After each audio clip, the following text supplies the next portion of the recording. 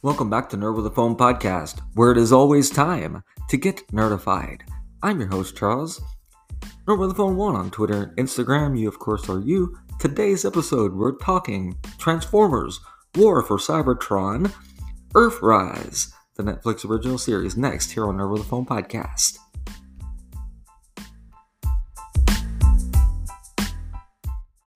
Welcome into the show, guys. How you doing? We are talking the Transformers, More Than Meets the Eyes. War for Cybertron, Earthrise, now streaming on Netflix. Yeah, the second part of the Netflix trilogy has dropped, and you're going to get my full opinion of that coming up in a little bit. But in the interest of full disclosure, I really wasn't feeling it going into this review. Had a recent death in the family. My cousin, as I always called him in my entire life, my birthday twin, even though he was born 2 years after me. We shared the same birthday, and he recently passed away after a motorcycle accident. So, again, family, you know who you are.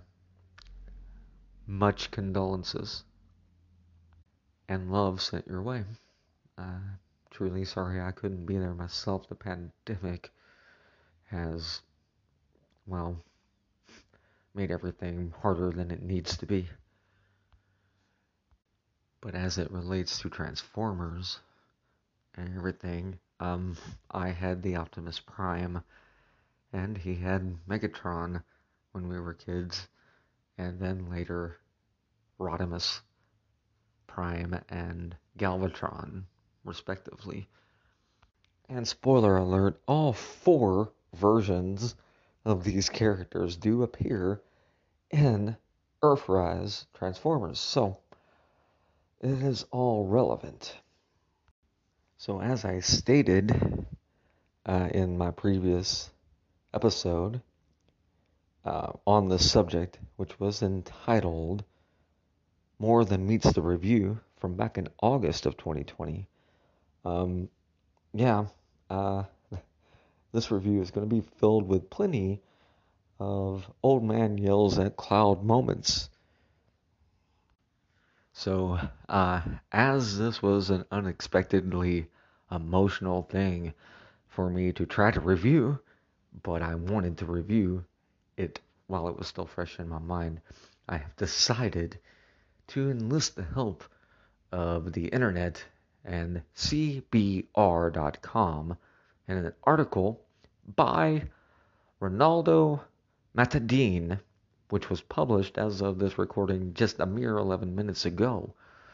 All right, and I will share a link to his article, his article, in over on Twitter, or with a phone one on Twitter, to read the article for yourself. All right, and I'm going to paraphrase it here, but spoiler warnings for Transformers War for Cybertron Earthrise from here on out, now streaming on Netflix. If you don't want to be spoiled, stop it now. Go watch the show, come back. Okay, I presume everybody that wanted to stop has stopped, and now you're back after having watched the show. Alright. Here's a little bit of that article I was telling you about. Netflix's Transformers War for Cybertron trilogy changes the cosmic landscape even more for the Autobots and Decepticons in the second chapter, Earthrise. As it rolls out, initially, Siege keeps the battle on their homeworld, but now Optimus Prime and Megatron's forces clash all over the galaxy in a bid I personally feel to make the franchise more like Star Wars. But there were some intergalactic travels back in the day in the original series and in the Marvel comics, so maybe not a fair statement, but just the bullet point that kind of popped in as I was watching. This results in Megatron harnessing sparks for his Nemesis Arc. Meanwhile, Optimus Prime places his crew in danger at a sketchy space bridge out of desperation, and culminates in the search for the Allspark reaching Earth. However, as they make this trek, there are ghastly plot holes that arise. And I'm just going to list off what they say the plot holes are. Where are Omega Supreme and the Guardians? Yeah, definitely. In Siege, Omega Supreme arrives at Cybertron Space Bridge to help the Autobots after Optimus appealed to him. However, Optimus throws the Allspark to the next end of the cosmos, which is topped off by a massive explosion.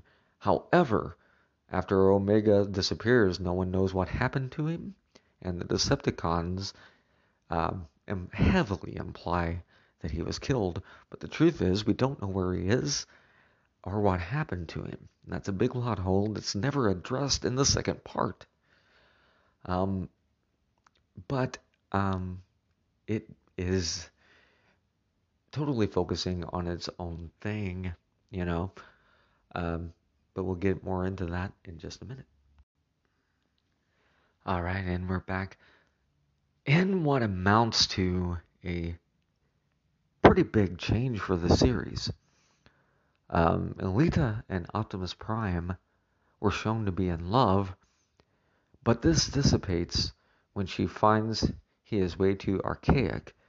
She stays behind and goes with the Teletron 1 arc, but there seems to be something more to their history as Megatron tries to recruit her, and when he captures her, he calls her by her real name, Ariel, and he says he wants her rolling by his side, but Ariel's reaction indicates she may have loved Megatron too, and, you know, it's one of those kind of things. They put a little bit of, soap opera in there. But I mean, that cartoon, the Transformers were always a bit soap opera-esque, just dumbed down to a kid's level. So I can see that. I'm not too mad at that. But when it comes to the second part here, everything that I said in the first review still holds up, and even more so now. All the things that were minor complaints in the first part are now huge complaints in the second part. Because there are some big dramatic moments, like the moment between Ariel and Megatron when Megatron has her captured and everything. It's I couldn't help but lament that Frank Welker was not delivering those lines. It would have been a much more powerful impact. And, as I stated in a previous episode, we do need to try to move on. As long-term fans, those older fans, old man yells at cloud fans. But it completely took me out of the moment, and there's no escaping it. In a moment that's that consequential and that meaningful to characters, the performance matters. And the main issue, and it wasn't just Megatron, it's everybody throughout the second part here, everybody seems to be understated.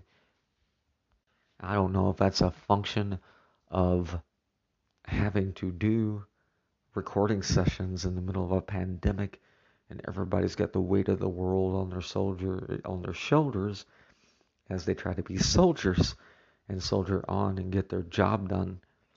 But the performance, the weight of it, it feels more phoned in than dramatic. And that's all I can say. However, much like I said in the first one, the sound design and the way the characters look, everything like that, the scripting, probably some of the best ever done in the Transformers universe, but as this article that I'm reading states, there are huge plots here. Huge. It cannot be ignored. Um, it's one of those. One that's been bugging me from the beginning, and I wanted to be sure that I was correct before I said anything. Um, like, yes, okay, I understand uh, that we already know who these characters are. That Optimus Prime is a truck, and everything, for an example, or that Sound Blaster, you know, all these characters. We know what they're supposed to be, and we expect them to be these things. But there's a big moment here in season 2 of the Netflix series where they introduce a fan favorite character by the name of Skylinks, who is a space shuttle. And, it brings up the point of, um, like, everybody knows how, if you're a fan of Transformers, you know how Transformers become their Transformers, right? They start off as just robots, um, and everything, and then um, when they arrive where they're going, Teletron 1, you know, or some other device selects a form for them, and they do their thing. But as this series started on Cybertron, everybody's already in their forms. You know what I'm saying? And everything. There's no explanation given as far as the canon of the show goes.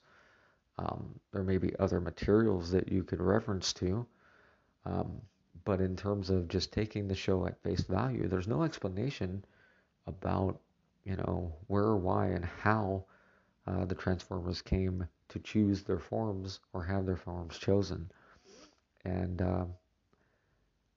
it may seem like a minor detail, but that was part of the charm and the magic that was the original Transformers. And something is missing when it's not present.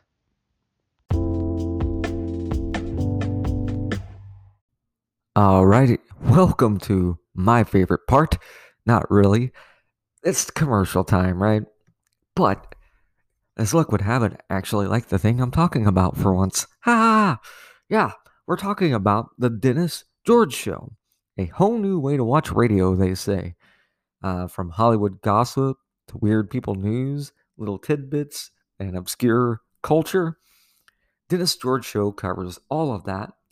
All right. Are you looking for a funny, topical comedy podcast with just enough political correctness to stave off lawsuits? Then the Dennis George Show may fit that bill. My favorite bit is listener emails. 5 stars all the way, man. Give it a 3-episode listen, and you'll be a fan as well. And of course, I'm Charles from Nerve of the Phone podcast. You know this. All right. Please check out the Dennis George Show. I'm not just saying it because they pay me to do this spot. I really enjoy the podcast. They're a fun bunch they got working over there. They got the showrunner and a couple other people in a studio and everything. So, yeah. And Dennis George spent about 10 years on the radio. And I think they said the St. Louis market. Um, and now has moved over to the digital age. And yeah, the show is good. It's very, very good. You should check it out. It is politically incorrect. I should warn you up front there. But it is a funny, fun time. More Nerd with a Phone in just a minute. All right, and welcome back. Check out the Dennis George Show. Welcome back. Um, yeah, but we were talking about Skylinks earlier, and in a flashback, Alpha Trion banishes Skylinks to the dead universe, and you know, this is what made me understand what the absence of Frank Welker and Peter Cullen have done to this series. Um, because Alpha Trion's voice actor and Skylink's voice actor um, live up to the weight of their roles. Okay? And it makes everybody else It makes everybody else's performance, except with the exception of Ariel. What I'm saying is like one of these things is not like the other. And anyway, when Skylinks is banished to the dead universe, um, he's banished there because he's after the matrix of leadership. All right. However, it is not revealed why Skylinks wants that power and what turns him against Alpha Trion. You know, so it's a big, big plot hole there, but it's skipped over in the essence for moving the story forward for no other reason than moving the story forward. And it's important to how the story moves forward. But at the same time, I think it is important to remember that we are talking about something rated, um, last I checked, Y7. Okay? That being said, there's other Netflix shows, um, such as the most recent um, Ghost in the Shell, which do not have as big of plot holes. I mean, it's not that they don't contain any, but these are mammoth, and stand out like sore thumbs. Whereas some other things uh, that Netflix have done don't suffer as badly about that kind of thing. And so we start to reach uh, the conclusion of our little review today. But we got a few more minutes, so stick with me here. This article from CBR.com also points out another plot hole that's the golden disc, again in um, the Black Universe, or yeah, the same. Spoilers, right? There's a universe to which Skylinks was banished and everything. And Megatron eventually, while he's there, runs into Galvatron, his future self, and Galvatron is trying to give him a disc, but nobody knows what's on the disc. Alright, nobody knows what's on the disc, and it disappears just as quickly as it shows up, and nobody knows what's on it. And I believe this article misses the point. This thing is a MacGuffin. It's a MacGuffin. It it's nothing, but basically, if it even contained um, everything that Galvatron knew as future Megatron, then Megatron would know everybody's next moves. It was a pretty important piece of information if that were the case, but it disappeared before Megatron could grab it. You know, it's one of those kind of things. But there seems to be, I think, these plot holes uh, in here, instead of just being major plot holes for the sake of being major plot holes. I think it's a Saturday morning cartoon mentality where these are all MacGuffins meant to sleight of hand viewers into looking over here, so they'll be surprised by what comes up over here. But, you know, gotta have something to argue about on the internet, right? Alright, and as stated, I do know that I have severe emotional pain in trying to do anything Transformers right now. Due to the memories and everything, I feel that this review may have been tainted by it. I'll have to check again in a few months to see if that was the case. But um, my overall review score for Transformers War for Cybertron Earthrise on a 5-star scale is going to be 2.9. Um, it would be a 4,